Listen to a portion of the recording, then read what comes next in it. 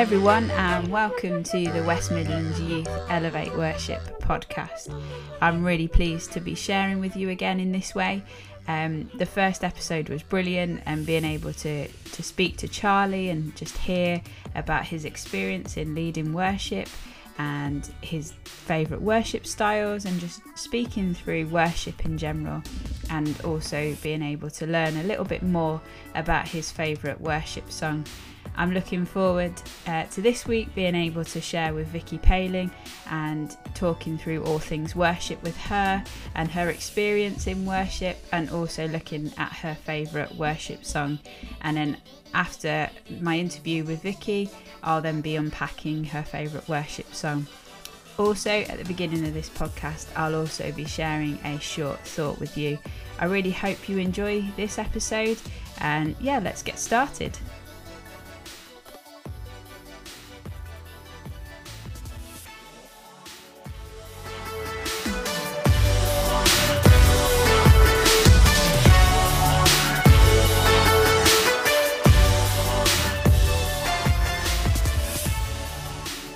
The other day I was driving home from the office, the first time I've been in the office for a very, very long time, and I got stuck in traffic driving through Birmingham. There's no surprise there really, is there?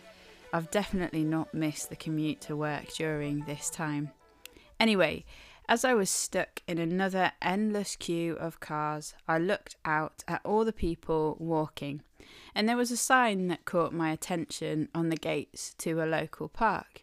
And it simply said this: permission to smile.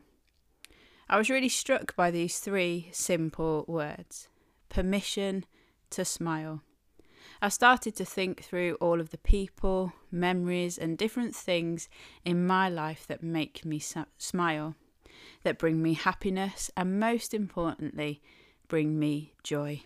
I then started to think through this year and the difficulties and the challenges that this year has brought each of us. These difficulties and struggles have tried to rob us of our joy and happiness. What's the difference between happiness and joy? At first sight, it may seem that the two words are synonyms, but in fact, especially when talking about joy in a Christian context, there's a big difference. Happiness tends to depend on our circumstances and our emotions. We feel happy when things are going well, when we achieve something, or someone gives us a gift or pays us a compliment or includes us. Think about the last time you felt really happy. What triggered that feeling?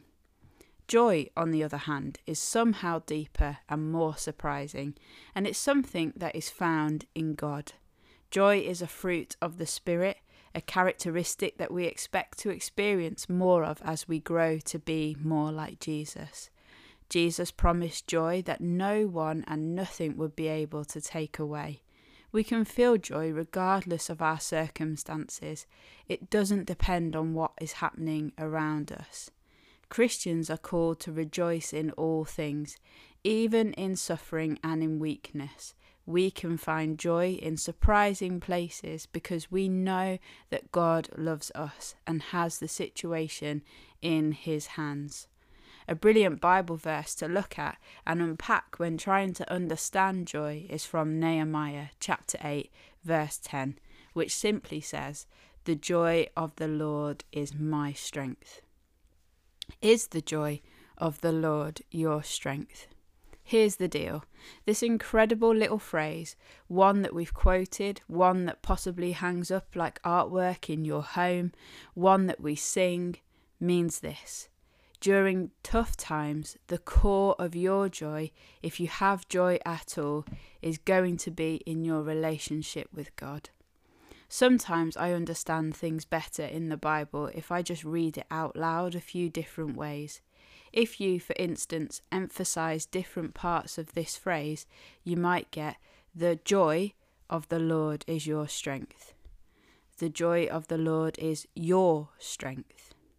The joy of the Lord is your strength. But the real emphasis, it's this: the joy of the Lord is your strength. Are you a parent, A mom's strength, like a dad's strength, is limited, but the Lord, no limit to his strength. Can your health falter and leave you physically weak? Of course it can. Perhaps it has. The Lord's strength, however, is perfect and complete. Our confidence in God is, at times, the only strength we know. So our joy is knowing that no matter what comes our way, whether it's personal hardship for us as our family, or maybe just the routine ups and downs and good times and bad times, and plenty of strength times and exhaustion times, through it all, we have a relationship with a God whose strength is overwhelming and limitless. Because of that, we have joy. When Ezra said, "The joy of the Lord is your strength," he was speaking to the remnant of Israel who had returned to Judah to rebuild the city and its temple. It was a time of restoration, not only of the ruined city, but also of obedience to the law of God. There was sorrow and weeping when the people heard God's law and realized how far they had gone away from its teaching. But Ezra told them to rejoice and celebrate because of the restoration. That's when Ezra said, "The joy of the Lord is your strength." Have you gone far away from God? Is restoration with God needed in your life? Start by reading your Bible. Pray through your Bible. Be with God's people. Get absolutely immersed in all things of God. We all need to do this. By doing those things, I truly believe we will know the joy that comes from being so well grounded in the Word of God. Do you know women and men like this? They just exude joy, and at the same time they're immersed in the things of God. That doesn't mean they're professional ministers, that they've taken theology classes, nothing like that. It's just that they've put God first for so long they don't know how to do anything else. If that's a new idea for you, it's a great day to start the process. Take the lessons that you learn from God and teach them to your children. Teach them to your grandchildren. You're the most influential teacher your children will ever have. Worship with other people of similar beliefs. Let the team give you strength. Find support from God's people. Nehemiah's team gave out strength in the total package.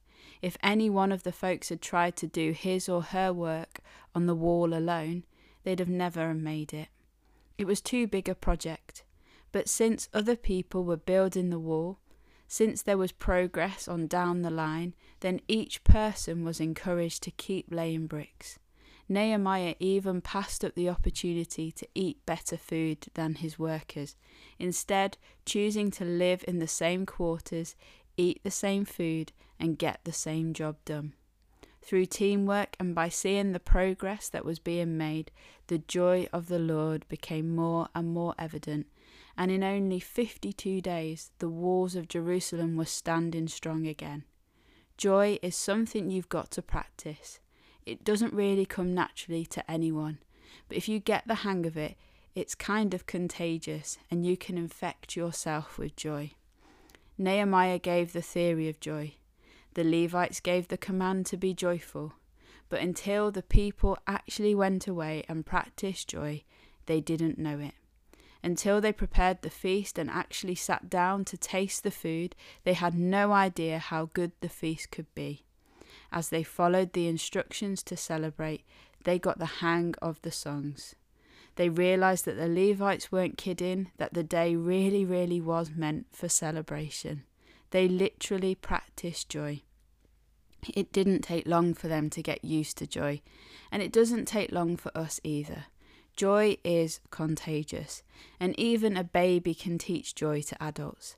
Haven't you seen it? A baby smiles or laughs, and every adult who sees it smiles and laughs in return. Would you like to learn to play the piano? It will take practice. Want to be an artist? Prepare to practice the basic strokes. Want to become proficient at anything? You'll have to start out as a rookie. Learn the basics and then practice. As it is with a musical instrument, it is with joy. The more you practice, the better the music. Maybe your goal is to join a gym and get in shape. Obviously, one single day in the gym isn't going to get the job done. You'll need to do a little bit every day. Get a schedule and stick to it. Or perhaps it's nutrition that is your thing. A year from now, it'll be hard to remember a single meal, but a balanced diet will bear long-term benefit as long as you practice it. Now, the Bible comes along and says, practice joy. If you can practice joy in the midst of difficult times, you'll move quickly from surviving to thriving. Is the joy of the Lord your strength?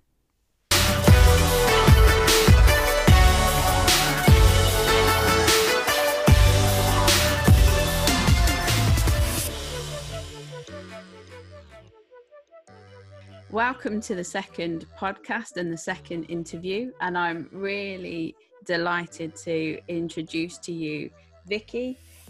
Most of you hopefully will know her from summer school and various other youth stuff that we've done. So welcome, Vicky. Thank you. Good to be here. It's great to do this. I mean, it's very strange, isn't it, doing it? Yeah, it feels a bit weird. It does feel very weird, but it's great to just to chat to you and to see your thoughts and hear your thoughts on all things worship. So, first question, what is worship to you? So I kind of had thought maybe she will ask me that question. So I feel a little bit prepared because I've thought about it. And also I listened to the last podcast. Good. So I was like, oh, make a note of these questions ready so I can answer them. But I didn't, unfortunately. So for me, I think worship is an act of love towards God. So anything that you do in your everyday life, anything that you do that is showing your devotion to God. And I think although maybe for a lot of people worship may be singing or maybe something creative, I think worship on a whole is so much more than that. And can be so much more than that. So worship to me is anything that I do because of the love I have for God, which I'm hoping is everything. It is my whole life, but it's sometimes hard to see everything you do as worship. But yeah, that's how I feel worship is. Yeah. Okay. And that sort of like leads into like the next question that I've got for you, really, because how do you incorporate worship into your everyday living, like into your everyday life? How does it become part of part of everything that you do each day, I guess? I think so. If you do think of worship as being part of your everyday life, rather than seeing it as, I think sometimes we can fall into the habit of maybe starting to sing a worship song, or like for me, sitting down at the piano and it being like okay, now I'm going to start worshipping. I think sometimes that can become a bit of a thing that we do, when actually, if worship is just continually part of our everyday lives, then it's not necessarily a case that we will be like, okay, let's start worshipping, or okay, now I've finished my worship for today. It will become just a habit that it's incorporated into everything that we do. But there are definitely times in my life and in my day-to-day life where I will be more intentional with the worship that I do. So like I'm in a position where I have a Salvation Army hall that I have the keys to because of my job, not just randomly. And particularly over lockdown, sitting at the piano and singing is just part of my everyday worship, and something that I do to feel the presence of God around me. If I'm not feeling great, that's what I do, because I'm trying to be in the place where if I'm feeling a bit down, I'm not feeling the best I know I can feel, then sitting at the piano and feeling close to God is something that really helps me. So sitting at the piano and singing and playing is actually part of my everyday worship, but again, that's only because that's something that I personally do to feel close to God. That's not going to be the case for everyone. I'm sure a lot of people have other things that they do that they consider to be their worship. And also doing your daily reading and daily scripture reading and daily your thoughts and things that maybe if you write them down every day, that's such an important part of my worship as well. Okay.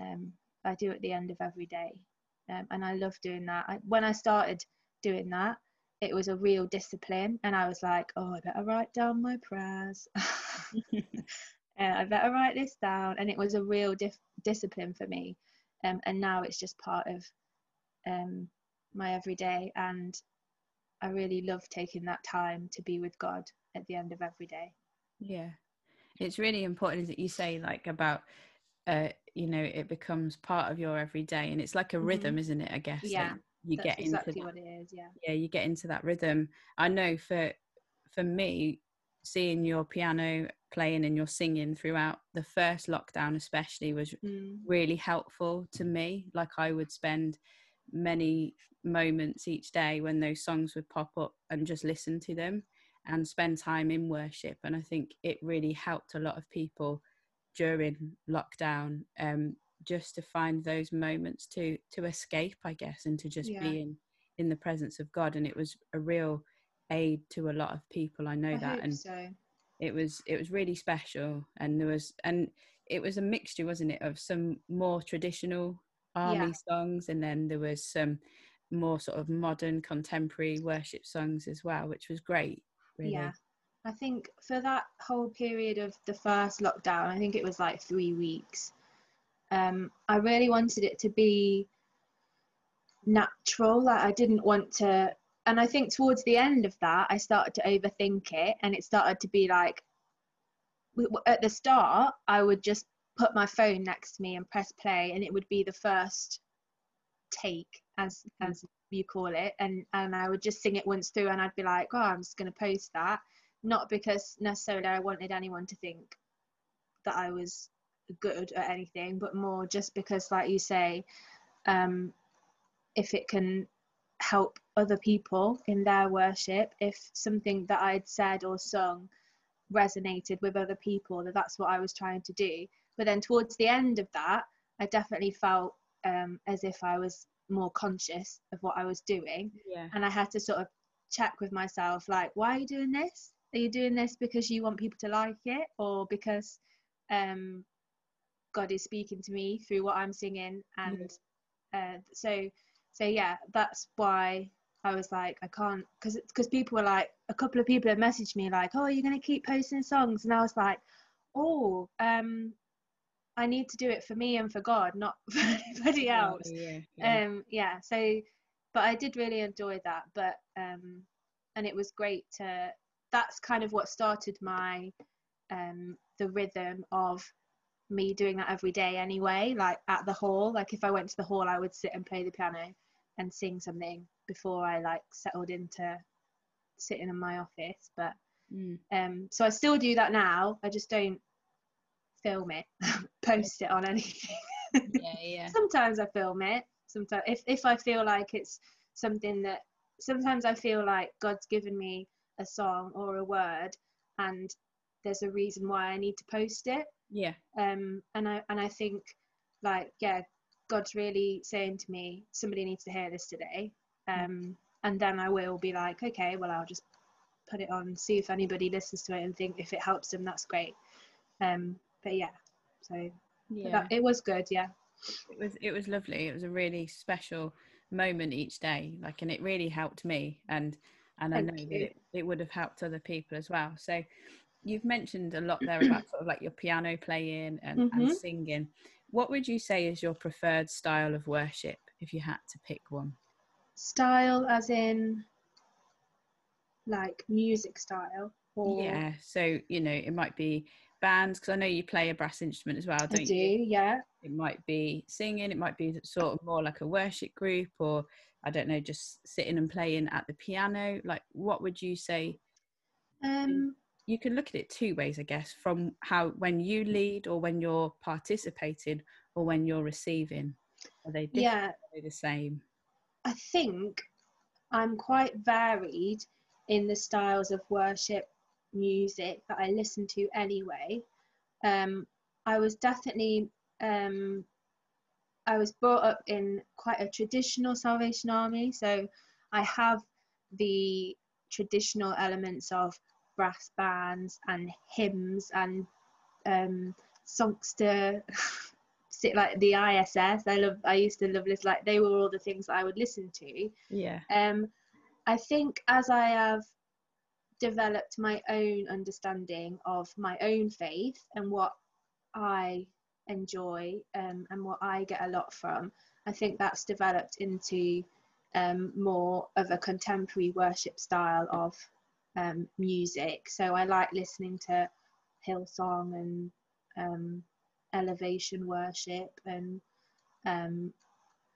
yeah, I think that's because I figured that out for myself, what I enjoy. I think sometimes when you're younger and you go to you're part of a church, you kind of just get used to what everybody else is doing, and you just think, oh yeah, I like that. But then when I started to discover for myself what it is that I really enjoyed listening to and what really helped me in be able to pray and be able to be close to God, that's what I really enjoy listening to now. I do still find the times that I feel closest and so in the presence of God is when I'm on my own, sat at the piano. But that doesn't mean that I don't feel that when I'm leading worship, but I think there are extra things you have to think about when you're leading worship. Yeah, and when absolutely. I'm on my own, I can get a bit lost in it.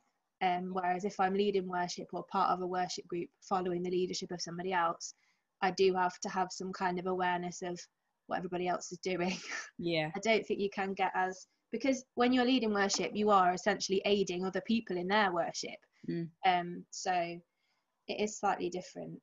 You're still yourself worshipping, but there is less of the completely losing yourself in the moment kind of thing. You do have to kind of be a bit more aware of what's going on. Yeah, absolutely.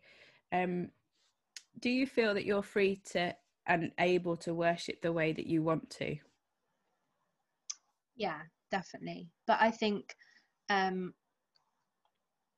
because the way that I worship is quite like considered the norm in maybe a lot of churches and a lot of in the history of being a Christian. People gather together to sing and gather together to worship in that way. But that doesn't mean that that's the only way of corporate worship or worship on your own.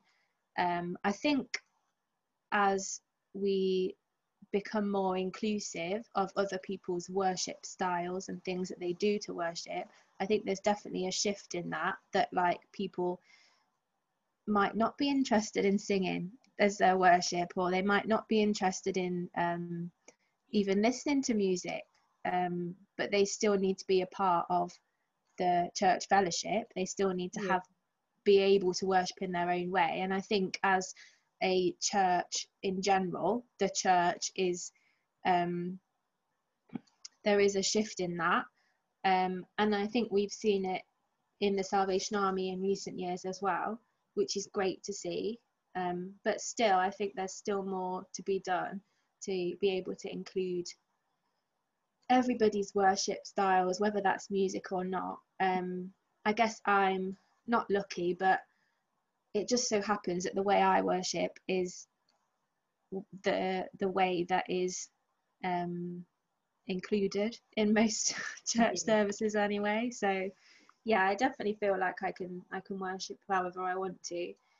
But also when you're in a position like I am, that I lead a small congregation of people, at the end of the day, that's I kind of incorporate that as part of my leadership anyway. So it's up to me. So I'm kind of blessed in that way that I get to do that and not relying on somebody else to direct what way the worship's going. It is up to me. So yeah. Yeah, okay. And that leads really well into like the next question that I've got for you, because you've mentioned a little bit about worship groups and leading worship, and then Yeah. within your job at the moment currently you Mm-hmm. are the leader of the core, the church, the community centre that you are part of. So Yeah. what is it like to lead worship? It can be quite, you can feel a lot of pressure. Mm-hmm. I think for me it depends on who I'm leading worship for. Okay. I think in the past, if I'm leading worship and it's in front of loads of people that I know, I can find that quite difficult. Yeah. Because you can feel like these are people that could potentially say afterwards, oh, you didn't do that so great, or oh, you forgot the words there, didn't you, or something like that. And I think for me, I'm maybe when I was like a couple of years ago, when I was struggling with anxiety, I did struggle with criticism. So that was something that I was a bit like, oh, I'm scared to do something wrong because I don't want somebody to pull me up on it, like, and say, oh, Vicky, you could have done that better or whatever.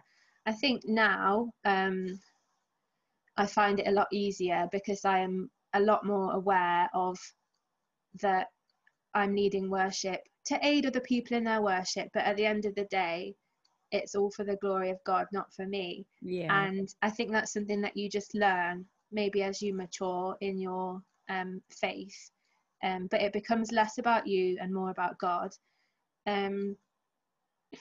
Yeah, and I do lead worship in a couple of different ways. So for example, I can lead worship, sometimes lead worship at the Salvation Army in Arnold, which is very different to how I lead worship at the Salvation Army in Aspley, which is where I am the mission development leader. Okay. Because it's a very different group of people. So the guys in Aspley are a lot more maybe new to faith, and new to the Salvation Army. And so if I hit them with "Oh Boundless Salvation," they're not going to know that.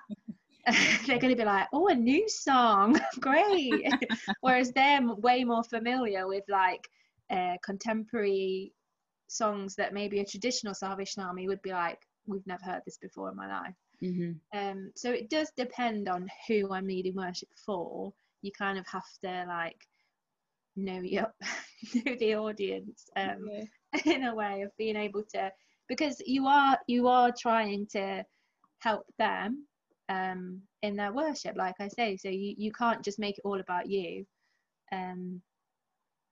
Yeah, but it has been, I mean, I started playing the piano for a worship group at Stapleford when I was 15.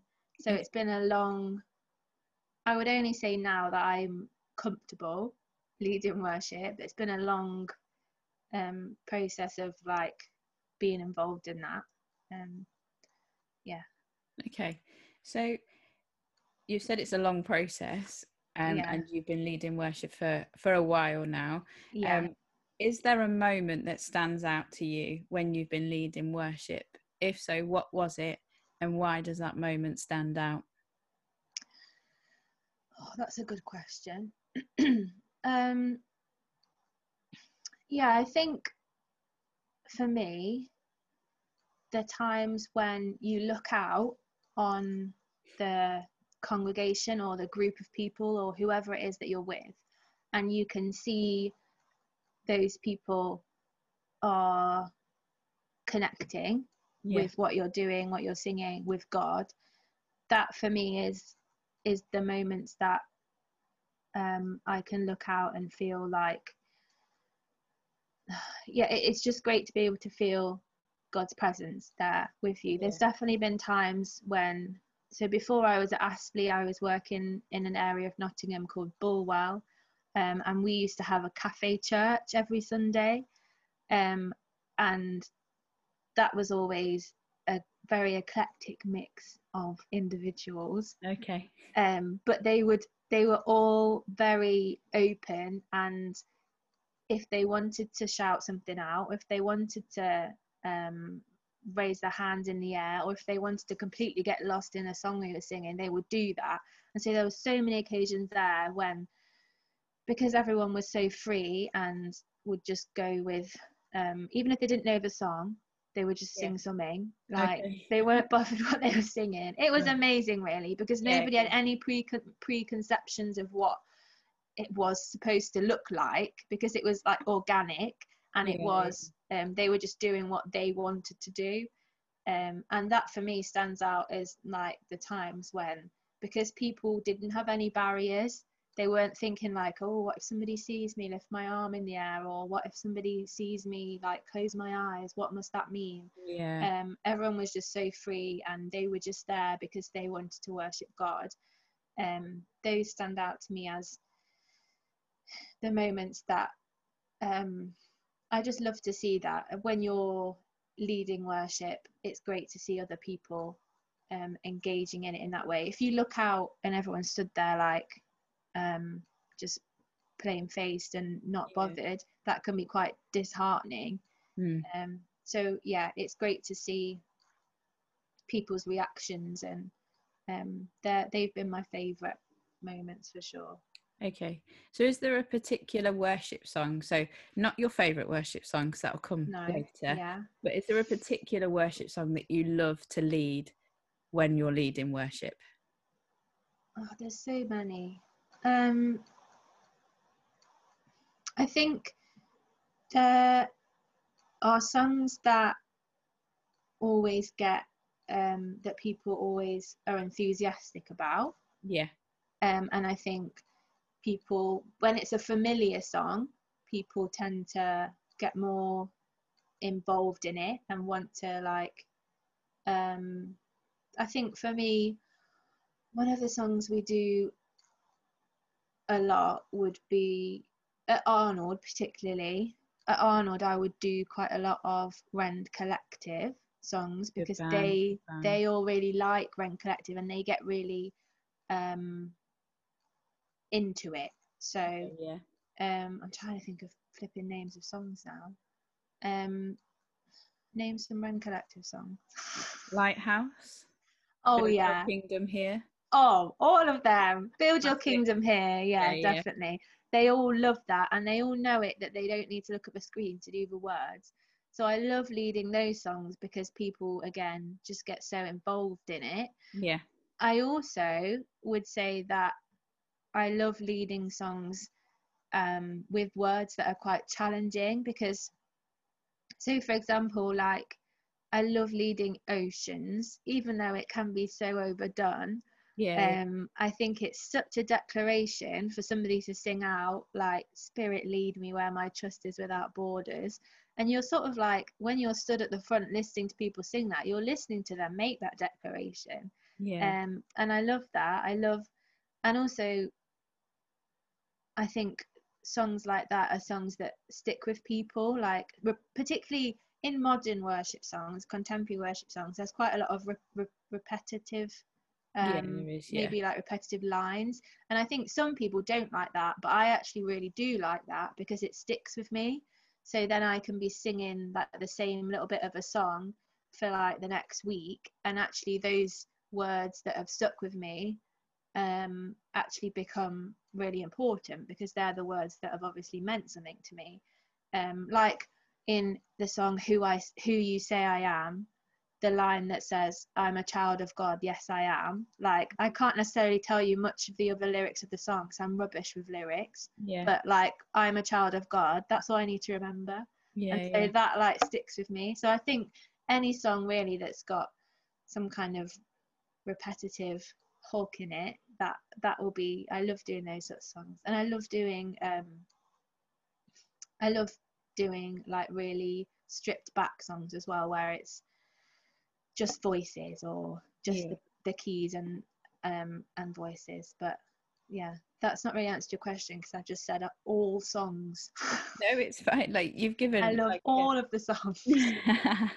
You've given like a generalization really, and you've picked out certain songs that I think, you know, people recognize those songs. And like you say, there are people out there that find the repetitiveness of like modern songs quite quite frustrating, or Yeah. like they're just like, oh, there's not much to it. But like you, I think it's repeating very sort of important words and words that we need to sort of hold on to and live by. So okay, so is there a worship song that you find really difficult to sing, like in terms of like the words, or it might be that you just feel like the words are just so powerful that it's I don't like that you find it difficult to declare those words? Yeah, there's lots of them. I think I'm obviously at a position now where my faith is in a better place than it ever has been before. Like in my journey of faith, and particularly over the last couple of years, how I've been getting into a better relationship with God, and I've been trying to work on like all my spiritual disciplines. I've been doing all that sort of stuff. I am in a position now where I probably would be able to sing songs like with a incredible declaration, but there definitely was a point where I would not sing them. So I would, like, when it would get to that point in the song, I would stop singing, because in my head I would be like, I can't sing that, like that's not okay for me to sing, because I don't believe that. I think once the song that I used to really, I still love it, but a song that we used to sing all the time at Stapleford was King of Kings, Majesty. Okay, yeah. And we sang that at my when I became a senior soldier. Yeah. Sang that at my wedding. And that's kind of like a song that's been like the most like probably the most important days of my life. And I think the bit where you say, like, I lay my all before you now, your majesty I can but bow, like that's a song of saying, like, God, have everything. And there's definitely at those points in my life I wasn't ready to say, God, have everything. Which I don't know if, I think I was only 16 when I became a senior soldier, and not saying that you can't be at that point when you're 16, but for me, I didn't understand what that meant. And I think, we sing these songs and we sing the words of these songs, but do we actually understand what it is we're singing and how important it is when we sing these songs? It's not just about singing it nicely or making a nice harmony to go with it. It's about understanding and believing the words that you sing. Even like Salvation Army songs, like All That I Am, like songs that say about God, have everything. I think those are the songs that I used to struggle to sing, just because I wasn't ready. And I didn't believe that I could give him everything. So I think as you mature in your faith and you understand it more, then you can sing those songs and mean them. I'd agree. I absolutely, I mean, classic songs you've pulled out there as well, and songs that mean a lot to a lot of people, I think. Like, I think Charlie spoke about King of Kings on the other podcast, and I mentioned there that King of Kings is very special to a lot of the students at West Midlands Summer School, specifically the middles, a couple of years ago, when they all sang it on the stairwell, and I know for the staff that were present at that point when that song was sang, it was a real it was a moment where God was clearly and evidently there in amongst this worshipping and in amongst this declaration that these young people were singing. So that's really helpful. So do you have any tips then on leading worship for those that are sort of looking into it or trying to explore it, or just thinking, oh, possibly I might have the giftings in leading worship? Do you have any tips for those sort of young people or people in general? I would say that it's helpful to be part of a worship group, not leading the worship group.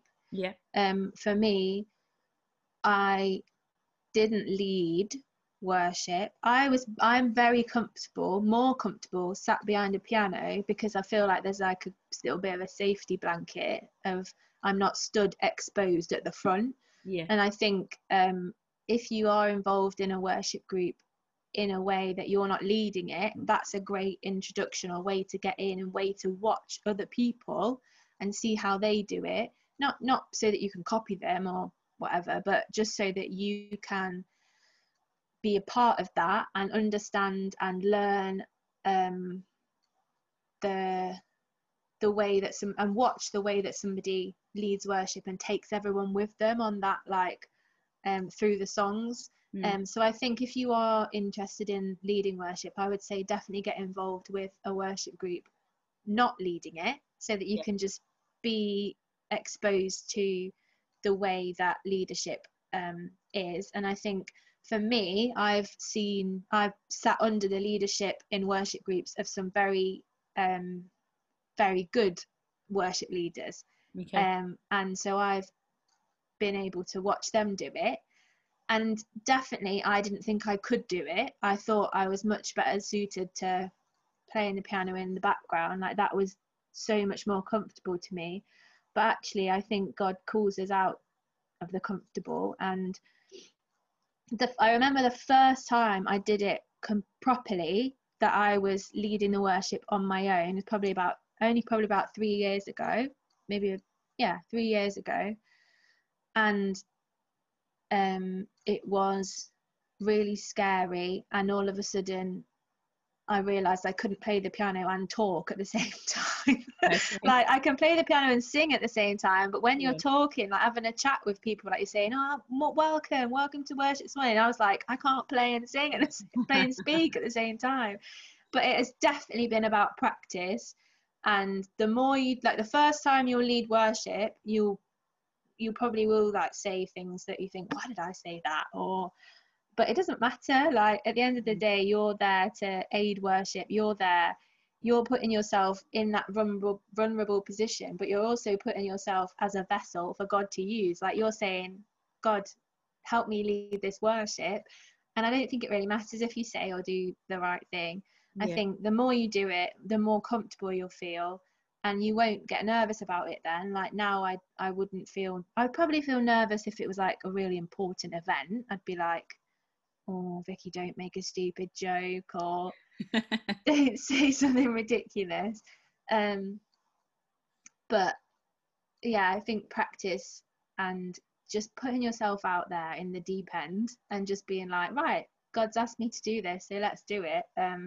But I feel like that about every situation. If God's calling you to do something, you go and do it. Like there's nothing that's going to stop you. There's nothing that's going to stop God from, he's going to keep asking you to do that. So yeah, I would just say get involved with a worship group, watch other people, see what they do, expose yourself to all of that. And I think the more you do it, the easier it will become. And I think if God's calling you to be a worship leader or to be in that position, he will equip you and he will give you the words. I mean, there's so many times when I've been like, oh, I don't know what to say, and then I'll just say something, I'll be like, oh yeah, that'll do.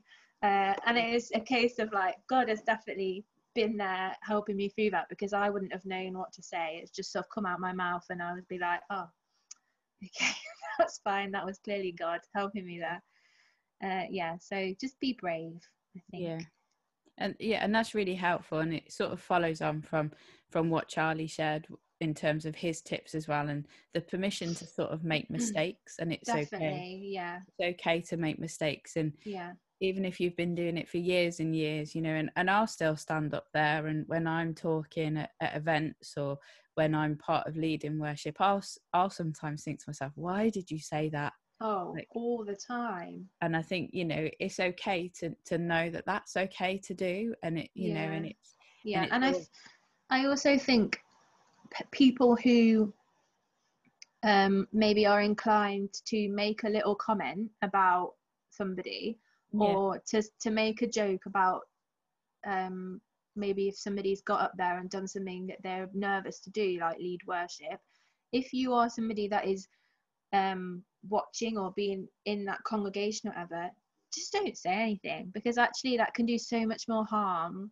than good. Absolutely. Like for you to say like, oh, did you realize you sang those words wrong? Like, you know what, yeah, I did actually, I didn't need you to tell me. Yeah. Or if somebody says, you don't need to say to somebody, you sang that wrong, or you sang the wrong note there, or oh, you sounded a bit flat there. Just keep that to yourself. Like, people don't need to hear that, particularly as somebody who takes on criticism so much. Like, if you're going to say something nice. Like, just pick out, even if there's only one tiny thing that you thought was that was good, say that. Like, just say the one thing that was good. You don't need to say the bits that you didn't like to their face. If you want to talk about it somewhere else, then go ahead, but don't say it to their face. Don't let them hear that. Because I just don't think that's helpful at all, and that will deter people from wanting to do it again, and that's not what we want to do. We want to be a welcoming and accessible, and we want to include everyone, make it a place where people feel comfortable to step out of their comfort zone. Like, that's what we're trying to do. We're not trying to be a inclusive group of people who only accept superior musicians. That's not who we are. Like, we're welcome to people who can only play 2 chords on the piano. That's great, just play those chords. Like, that's fine. And I think that the element of not seeing it as a performance, I think as a worship leader, there's always going to be pressure and stress, and you're always going to want to do a good job, but like Charlie said last time, you're not performing to people. You're just singing with them. Just so happens you've got a microphone. And I completely agree as well, in terms of like just not saying, you know, if there has been a mistake made or something, just don't say, because like you say, that can have so much damage in somebody's development and just their progression, you know. And I'm definitely guilty of having done that before. Like, I've done that to people and not thought anything of it, but actually when it's done to you, you kind of realize that maybe now's not the best time for banter, or the best time for that.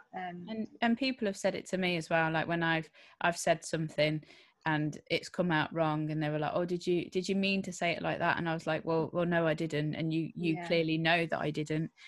But thank you for highlighting it to me. So yeah. Okay, so we're on to the last question then. It's been great to chat to you, and it's been really helpful, and what you've shared, and thanks for having me. No, it's been an absolute pleasure. So what is your favorite worship song and why? So my favorite worship song is You Say by, I don't know how to say her last name, Lauren Daigle. Daigle. Oh, yeah. Lauren let me say that again. My favorite worship song is You Say by Lauren Daigle. And it's not necessarily a song that I've sung in a like gathered worship setting. I don't know if I've ever used it I've used it in a service, but not for other people to sing it with me. I've used it as a, like, I'm going to sing this to you as kind of my testimony at this time. Okay, yeah. And I actually would be interested to see and know if that song would maybe work as a like gathered worship type of thing. But I think the song for me speaks about knowing your worth, and knowing that actually the only thing that matters is what God says you are and who God says you are. And I think for me that song kind of came to my attention in a time of my life when I really needed that. I really needed that reminder. And at that time, I would say I was probably listening to a lot of other, the main person's opinion I was listening to was my own, and my opinions of myself were always not great. So to hear like me thinking like badly of myself, to know that God did not think that at all. Like, actually God loved me even when I was still doing the wrong things. Like, that just blows my mind.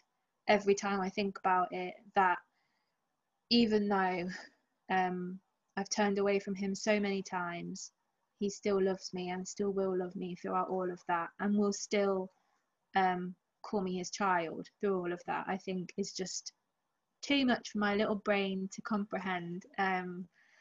Yeah, so this song, I think it means the most to me because of when in my life I heard it. Okay. And I think the words spoke to me in a way that nothing else would get through. And I think this song was like, actually, knock knock, please listen to these words. And every time I hear it now, I have like a full goosebumpy Holy Spirit shivers moment, because this song just meant so much to me at that time. Yeah. And still does now. But it's very different to listen to a song like this when you're going through a good time.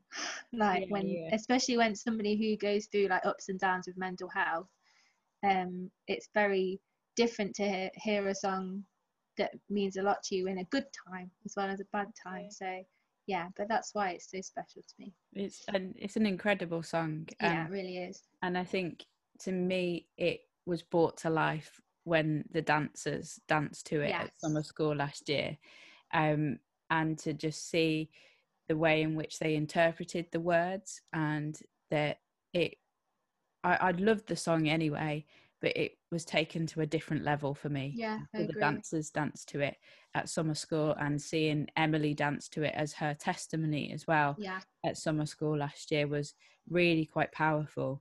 And it's a beautiful song. And I mean, Lauren Daigle as a whole, as a worship leader, as a singer, she's incredible, isn't she? And the way in which she sings, and the words and the songs that she puts together. So yeah, I think it's a great song, and it's a great choice. And it was quite an easy song for me to unpack in a way, because there's so much in there. There's so much stuff. It was kind of like looking at, what do I actually unpack from this, because I could be here all day unpacking the song. So like I said, thank you so much for joining us today, and thank you for what you've shared, and just thank you for your wisdom, really, in terms of your journey that you've been on with worship and leading worship and being a part of worship like you have. So thank you very much, Vicky. You're very welcome.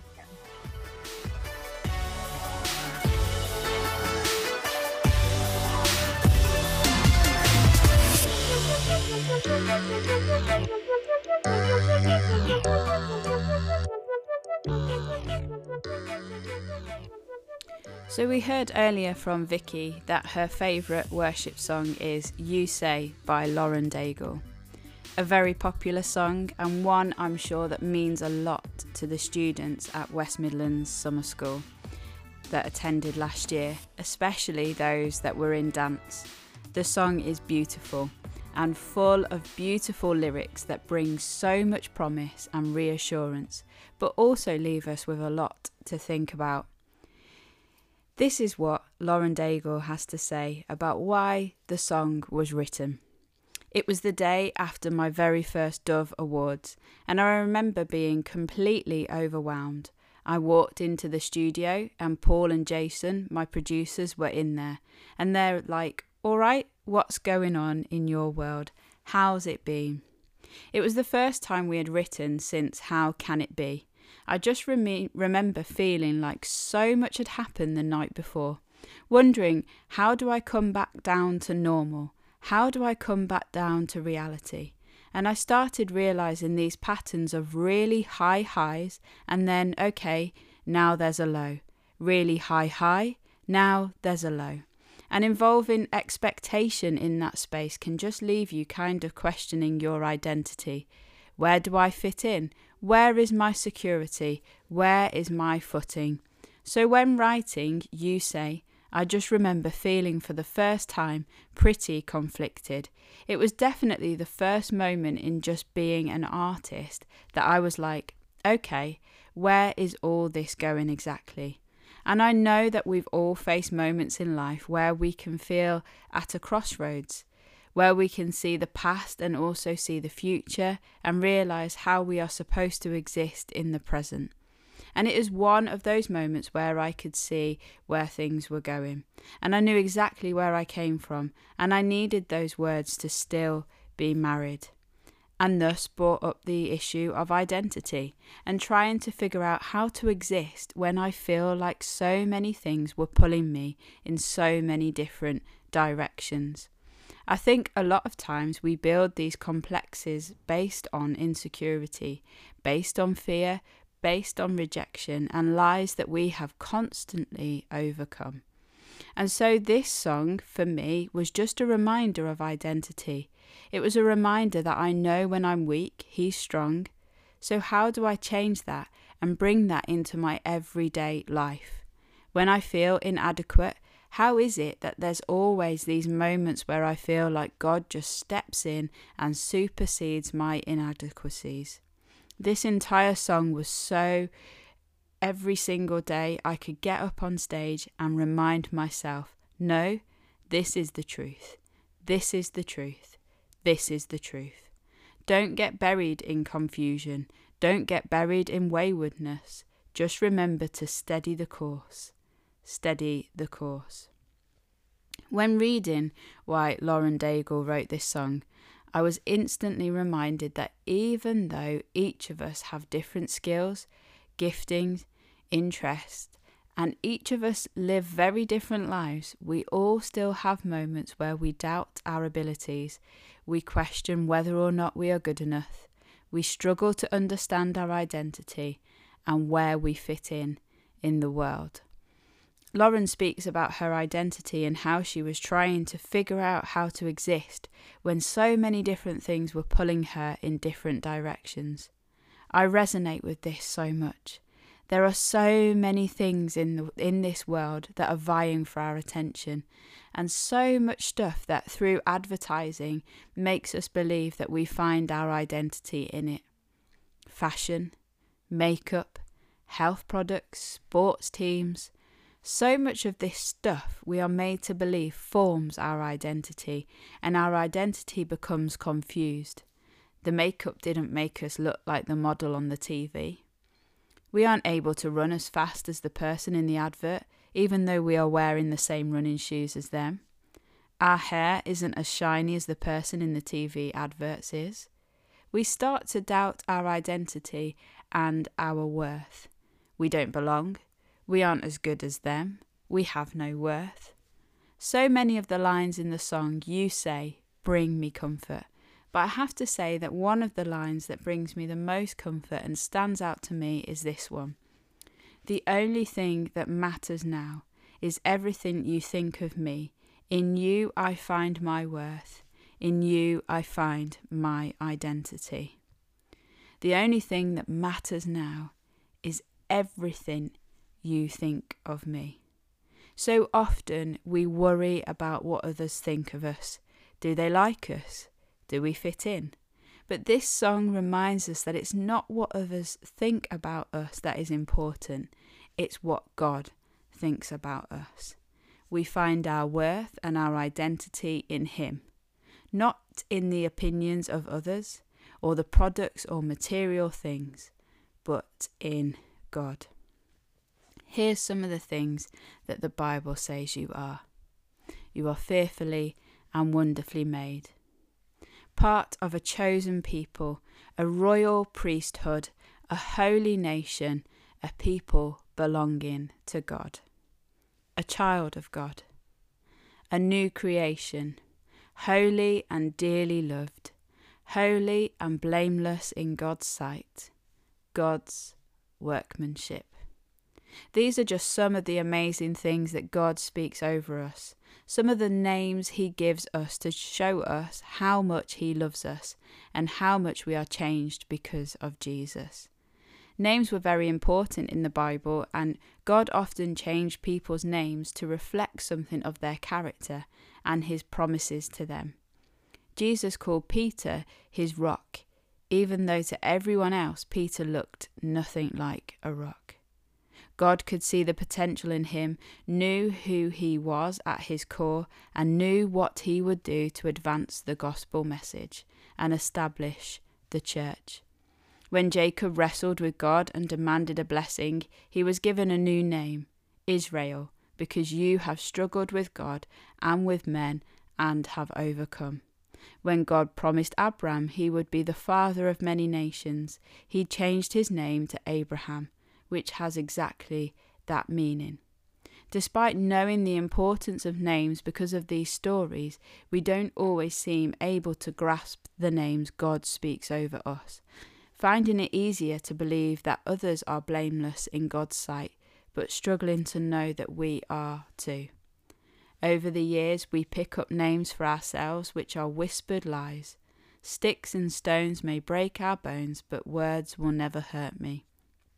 I once heard somebody say that this was the biggest lie we tell children. When they are growing up, words hurt. Sometimes we hold on to the words or names that people speak over us and allow them to cloud our minds of the truths God has spoken over us. We may have been told, or we may have been made to feel that we are not wanted. People at school, college, uni, work may have told us we didn't look right or we didn't fit in. After we messed up for the 100th time, we told ourselves we were a failure. Some names we give ourselves because they are how we feel. I am overlooked, unloved, I don't belong. We find these things easier to believe than the good names God gives us.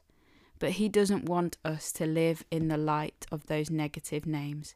He wants us to know the things He says about us and believe them to be true. I want to challenge you over this next week to think about the way you see yourself. Write down the names you have picked up along the way, and then over them I want you to write the words that God gives to you, the positive words He speaks over your life. Know that your identity is found in God and the names He speaks over you. You are loved, you are significant, you are important, you are worthy, you matter.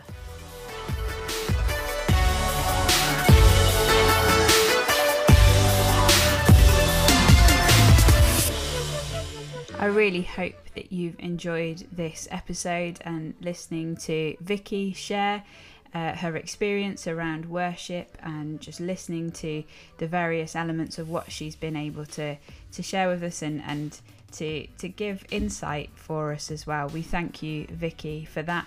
I really hope that you found this episode helpful, and I look forward to sharing with you all again soon. Take care, everyone.